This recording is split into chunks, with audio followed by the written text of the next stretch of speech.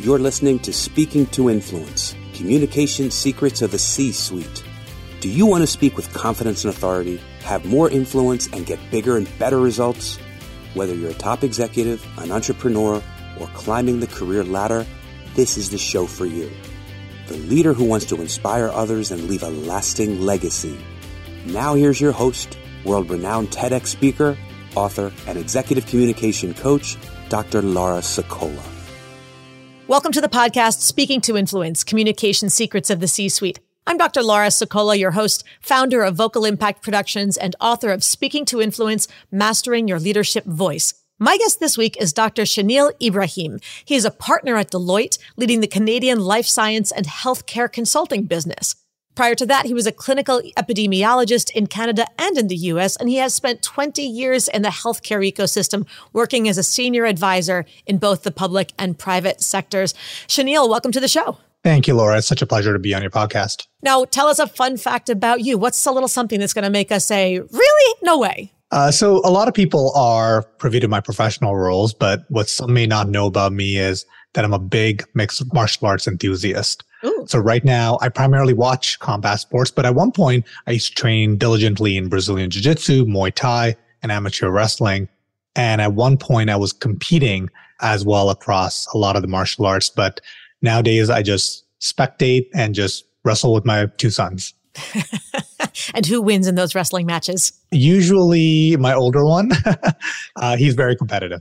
Got it. Sounds like he takes after dad. Well, I know not to make you too angry on this show. I would like to keep all of my bones intact. So we're just going to have a nice conversation and have a little bit of fun as we go. Thank you for joining today. Tell us a little bit more about your work. Tell us about Deloitte. What's your 30-second elevator pitch? Absolutely. So as you mentioned, I'm a partner at Deloitte and I lead our national life sciences and healthcare consulting business in Canada.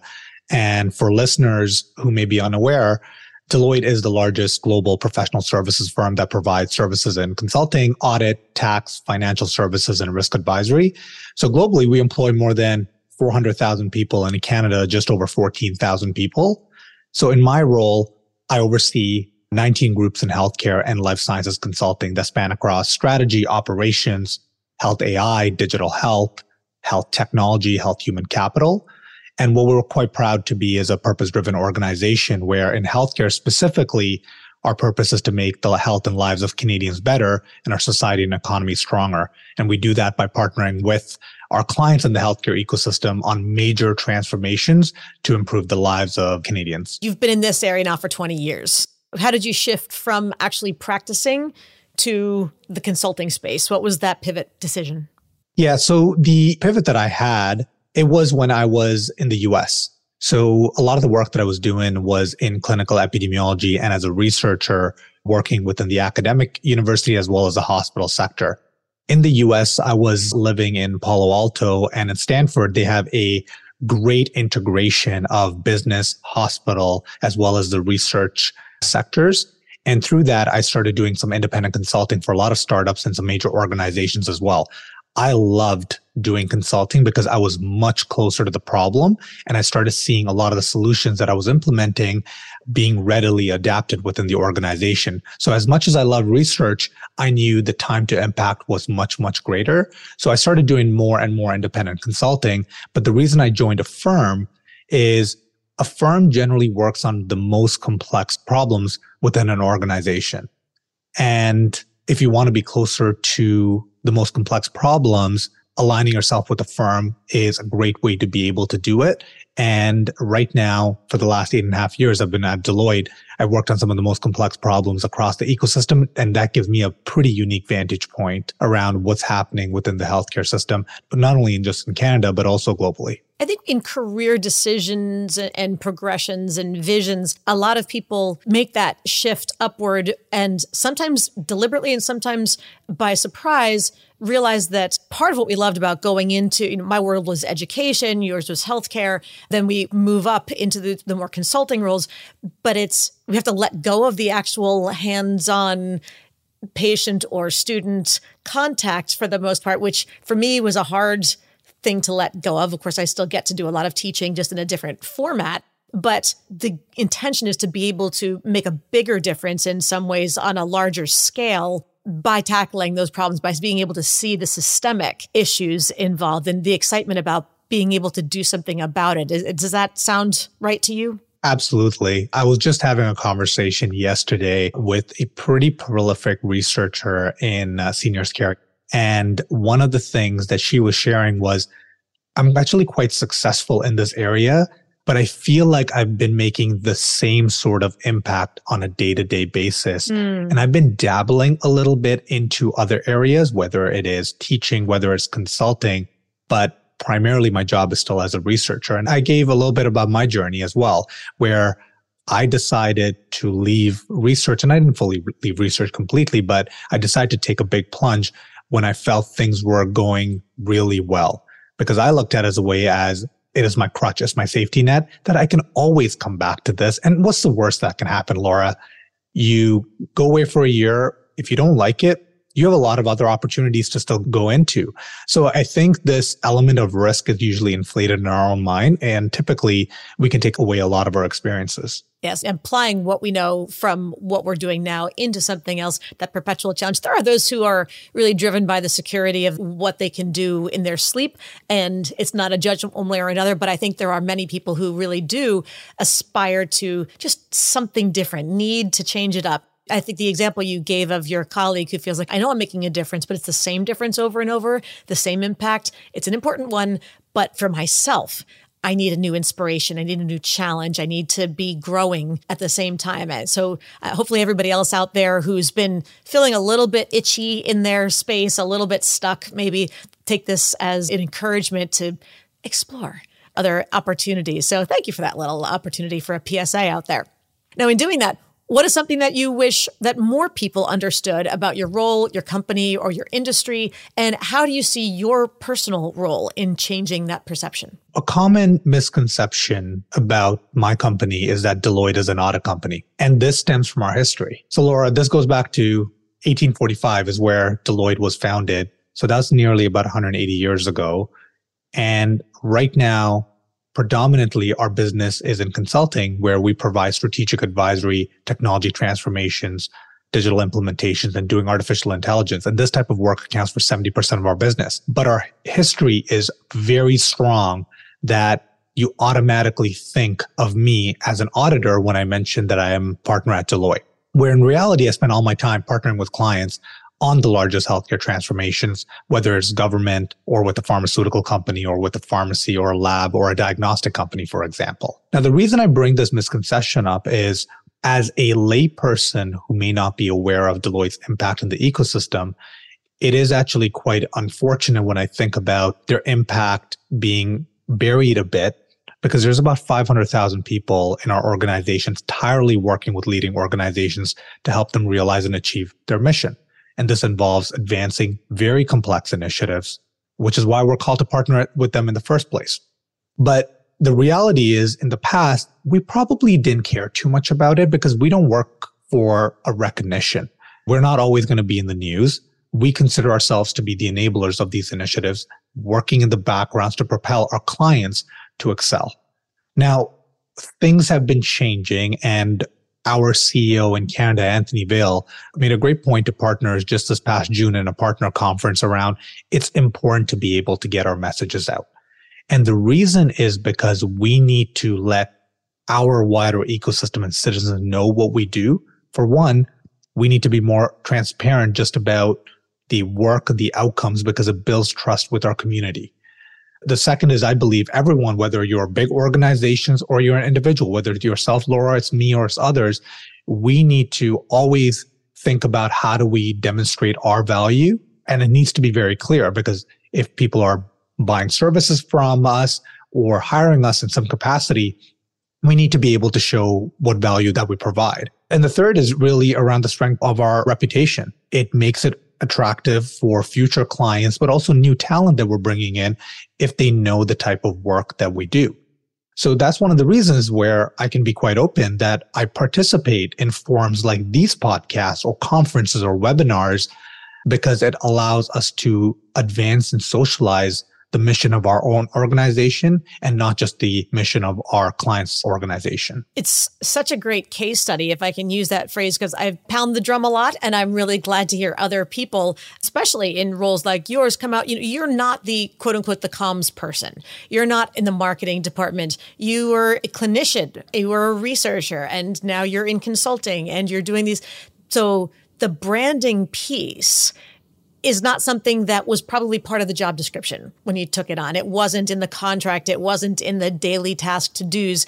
And yet there's direct relevance about why even someone like you, a partner with your roles and in your area, would still find it valuable for yourself, and why the company would encourage you and support you in taking opportunities like this one.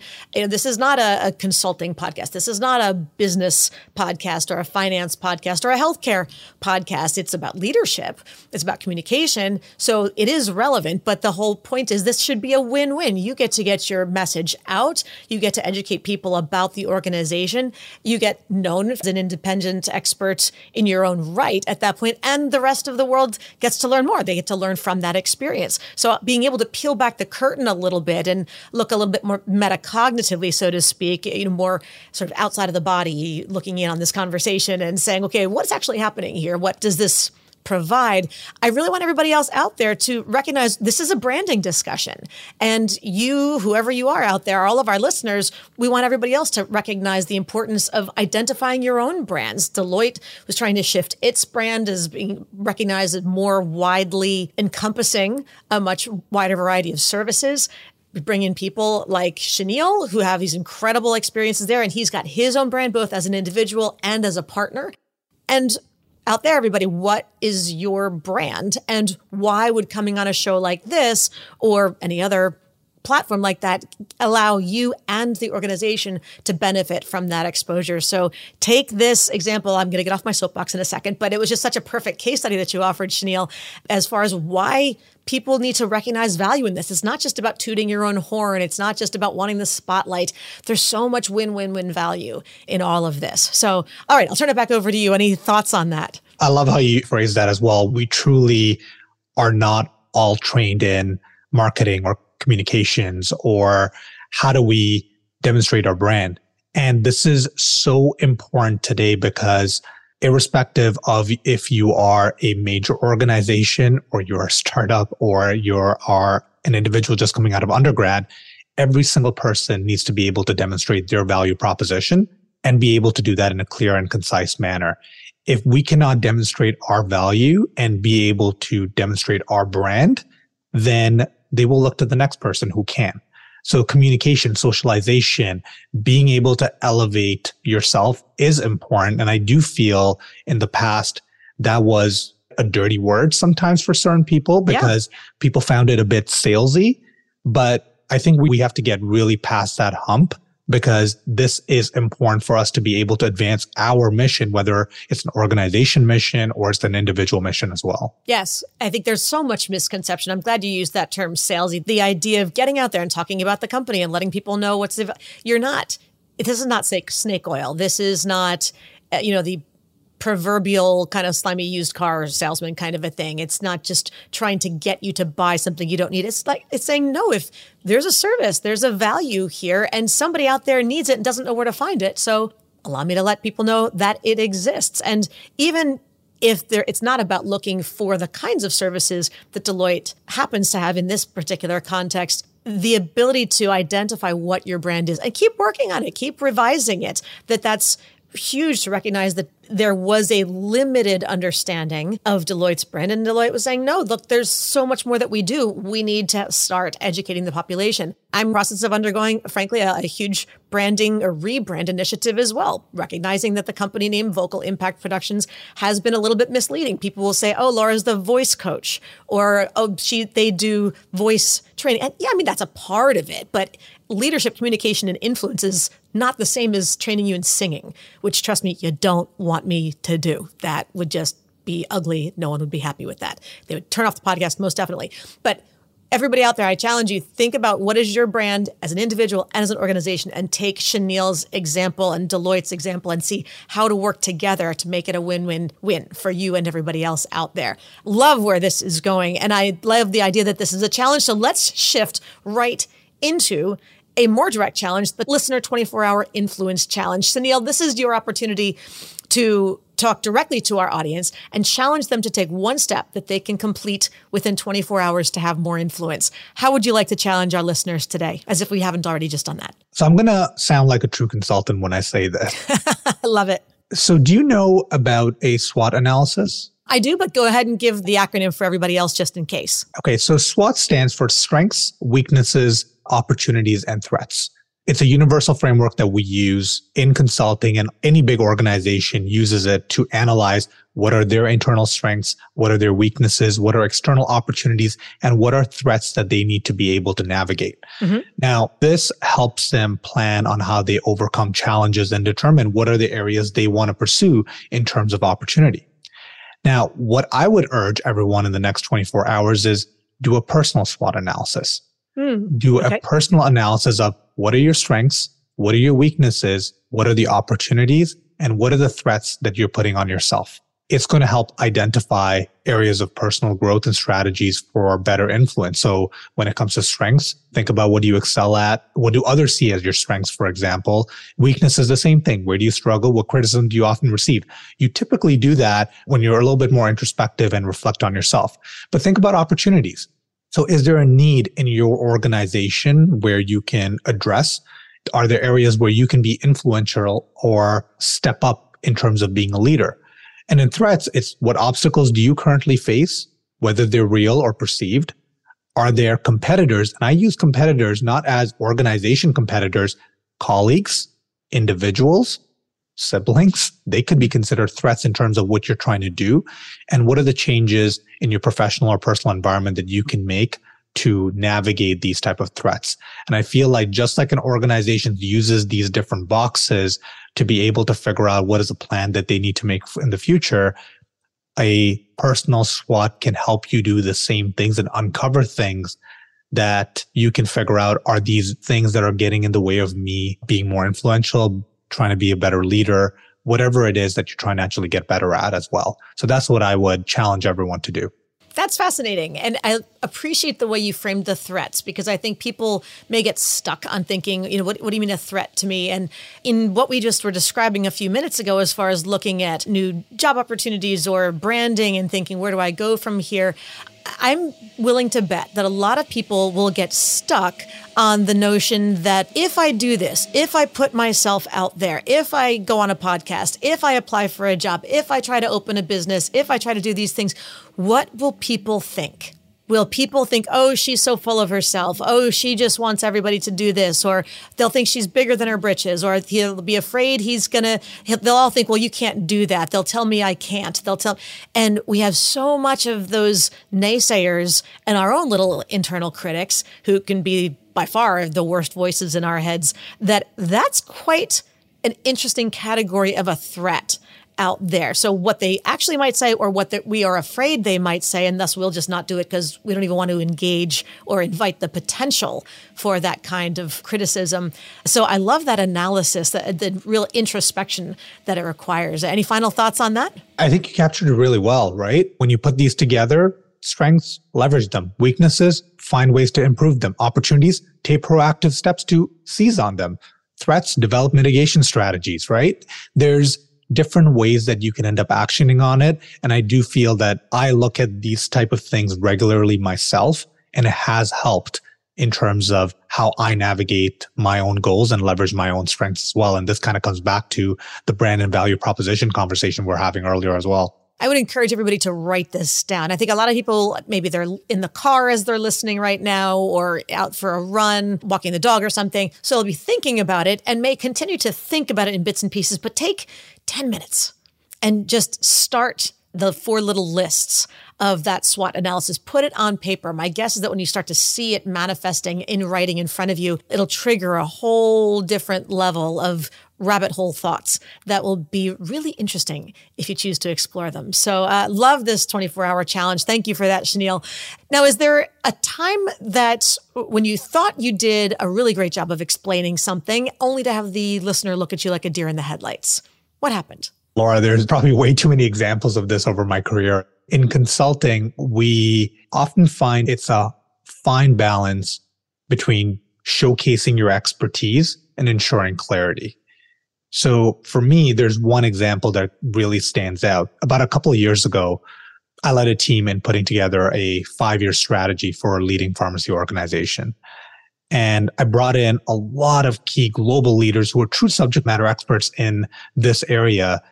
And we immersed ourselves in, research, analysis, scenario planning on what the pharmacy's world would look like and how they can differentiate themselves. So really coming back to that value proposition in terms of the steps they need to take in enabling themselves to be a differentiator in the ecosystem. As we detailed out the recommendations, I started using terms that are common lexicons in consulting, or what we call internally as consulting speak. So we started using words like market differentiators, next-gen offerings, moving beyond stabilizing the core. And as we worked through this project and put together the final strategy document, the room was buzzing with energy, a lot of excitement to move forward. And when we started moving into next steps, there was much more of a quiet contemplation. So we saw it as there was a lot in the organizations to digest, and they're now worrying about how to get things done. So that's what I took away as, a lot for them to take away, give it a little bit of time, and they will be able to get themselves immersed into the material. It wasn't until the CEO of the organization called me afterward with just candid feedback. She mentioned, I appreciated the depth of the work, and there was a lot of value in terms of what you were able to uncover. But her being a former consultant herself, she mentioned that the teams were trying to make sense of the strategy. And unfortunately, they were in the midst of untangling all the layers of jargon, which obscured the actionable steps. And in her words, she mentioned, I love the strategic foresight, but you need to dumb it down for my team and help them understand how they can actually move forward.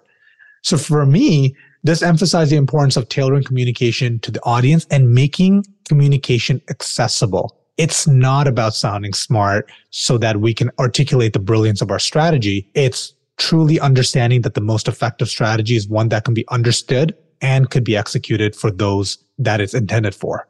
And now I mention this to all my consultants when I start a project around the importance of being clear, concise, and in a language that can be understood in their shoes as well. That's one example that really stands out for me. And it's a perfect example because I think that's something that so many of us do consciously and unconsciously, I think for two reasons. Number one, often we'll use all of that jargon because we're so used to it. We're stuck in the expert's curse. We forget that not everybody swallowed the same acronym dictionary that we did. Everybody else's industry has their own alphabet soup of sorts.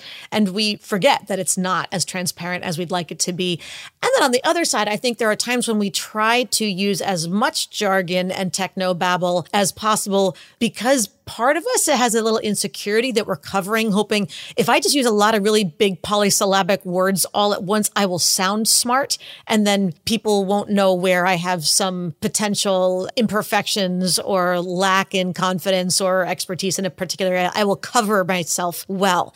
And if anything, it's just makes people stare at you. At the best, they give you the blank look. At worst, they go, could you translate that? Okay, now we see that you have no idea what you're talking about because you're snowing us with SAT vocabulary. How about you just translate that into something that we can actually use? Wouldn't that be nice? So the jig is up, everybody. Let's use plain speak on that. Absolutely. And when I was moving up in my career, there were certain times where I started to sound smart. And I did get some feedback from CEOs in the most respectful way to say, Shanil, I don't have a PhD. You really got to dumb it down for me. And that was just a very nice way for them to just say, I don't understand what you're trying to say. And it helped me think around how am I phrasing my messages and communicating it? Because if they don't understand it, that means they can't action on it. And that means we were not able to provide the value that we set out to do in the first place. And if strategy is going to be put on the shelf, we have not done our job. Yes, exactly. It's got to be actionable one way or another. That's a great litmus test. If it's not actionable, we haven't done our job. You used a phrase that in the right place is super useful, and in the wrong place, I think, can be limiting for a lot of people. And that's the notion of dumbing it down, to the extent that when your CEOs in those contexts were in the position of power and they wanted to soften some constructive feedback so that you didn't feel really shut down or embarrassed, for them to say kind of tongue-in-cheek, hey, Shanil, dumb it down for me so I can understand what you're talking about, translate this. They can say that. We have to be careful that when we're talking to our clients or to our audiences, that we don't think in terms of, I need to dumb it down for these people, because that ends up being one of condescension. That ends up being one of feeling like no one wants to feel talked down to or dumbed down to. So it's really about, my favorite alternative version of that is from Einstein, who I think we can all agree is a pretty smart guy, who said, if you can't explain it simply, you don't understand it well enough. Absolutely. I love that. This is a great way to be able to sum it up, how important it is to be simple in terms of our messages, but it doesn't mean it's condescending. It's just a way to be able to communicate more effectively. Yes. If you don't know what your own point is where you can say it in that simple way, how is anybody else supposed to figure it out? So great food for thought. Thank you for that. When was there a time that you needed to assert yourself powerfully? Laura, I must admit that when you mentioned that you may ask me a question about power, I initially hesitated. I was actually going to ask you to next any question related to power. But I started reflecting this myself in terms of, why does this bother me so much? And so I'm going to share some of my thoughts a little bit more openly. Okay. The idea of power sometimes carries a negative connotation, especially for me. And in a position of power, as in a partner of a large global firm, wielding or asserting power, to use your words, felt like a responsibility that could easily be misused. And when I was starting to reflect, I was thinking about a lot of the books that I ended up reading, and I thought to scholars like Jeffrey Pfeffer, who talks about power at length in his books. He spoke of power not as dominance, but as a form of self-expression. So it allows you to be true to yourself, allows you to disinhibit yourself. It allows you to use a platform in a way that's aligned to your own personal values. And sometimes you notice that people end up using power not for good. And sometimes it's aligned to their personal values. They wanted to use it in a different way. And for some people, they can actually use it for a platform for good. And for me, power was just that. It became a platform, an opportunity for me to speak out on issues that matter to me. And one clear example of that was around diversity, inclusion, equity. Topics I never spoke about openly, at least in big forums, I would say, before being a partner, as I didn't know how it was going to be received. And Laura, just a little bit about my background. I was born and raised in Saudi Arabia, and I immigrated to North America at a pretty young age. And instead of feeling included or integrated, I felt the pressure to assimilate pretty quickly. And I was starting to lose, some bits of my identity in the process when I was young. So as I was climbing the corporate ladder, unfortunately, there were times I was assimilating to what it meant to be a leader. And when I reached the role of a partner, I realized I had a unique position to speak on some of these matters because I knew other people who were brought up similarly felt in a similar manner. And I'm going to give you a concrete example of where I did speak up on this. And this was just recently, where we had a leadership session at Deloitte just 2 weeks ago with our fellow health leaders. And I found my moment to truly assert myself. We talked about Deloitte, how we're doing a great job in advancing in diversity, equity, and inclusion. And we're doing a lot around this area. But one thing I spoke up about and said, yes, we're advancing it. And yes, we should be proud of the steps we're taking, but we can do so much more. Right now, I emphasize that diversity is more than race or gender. It's about other elements as well: socioeconomic status, sexual orientation, neurodiversity, and so much more. And we as leaders have a duty to foster that type of understanding when we work with our talent and respect all these facets of what I call human experience. So coming back to your question, this was my powerful assertion where I probably have struggled to powerfully assert myself, but I feel like power can truly be a platform you can use to champion something that you deeply believe in. I want to remind everyone that you're not an HR person. You're not a DEI consultant. You're not a CHRO or chief people officer or anything like that. You're a partner in Deloitte. You are coming from the clinical, medical, healthcare research space. And so it's one thing when people who are the leaders in the HR talk, pound that particular drum, it's kind of expected, which is certainly still important and valuable. We need to heed those messages, but we expect it to come from those channels. When someone from a different kind of technical background, from a different vertical says, by the way, we need to listen to those HR people. We need to do more about this. People go, wait, you're talking about that? We are supposed to talk about that? That's something we can bring up. That's something we should bring up and think about. And so I want to acknowledge you for stepping. I'm sure the people in the HR department were doing the happy dance, hearing somebody else besides them talking about that. But I'm sure that felt odd, almost like, am I stepping outside of my role? Am I treading on someone else's toes to be saying this? Or am I going to make other people uncomfortable by stepping outside of what they technically pay me to talk about, so to speak? Absolutely. And I love the fact that you mentioned this isn't an HR job, or this isn't something around a DEI leader. This is everyone's job. And as leaders, and I use leaders loosely, I don't use just leaders as partners in our organization. Everyone is leading a team or managing a team or doing something, and they have responsibilities.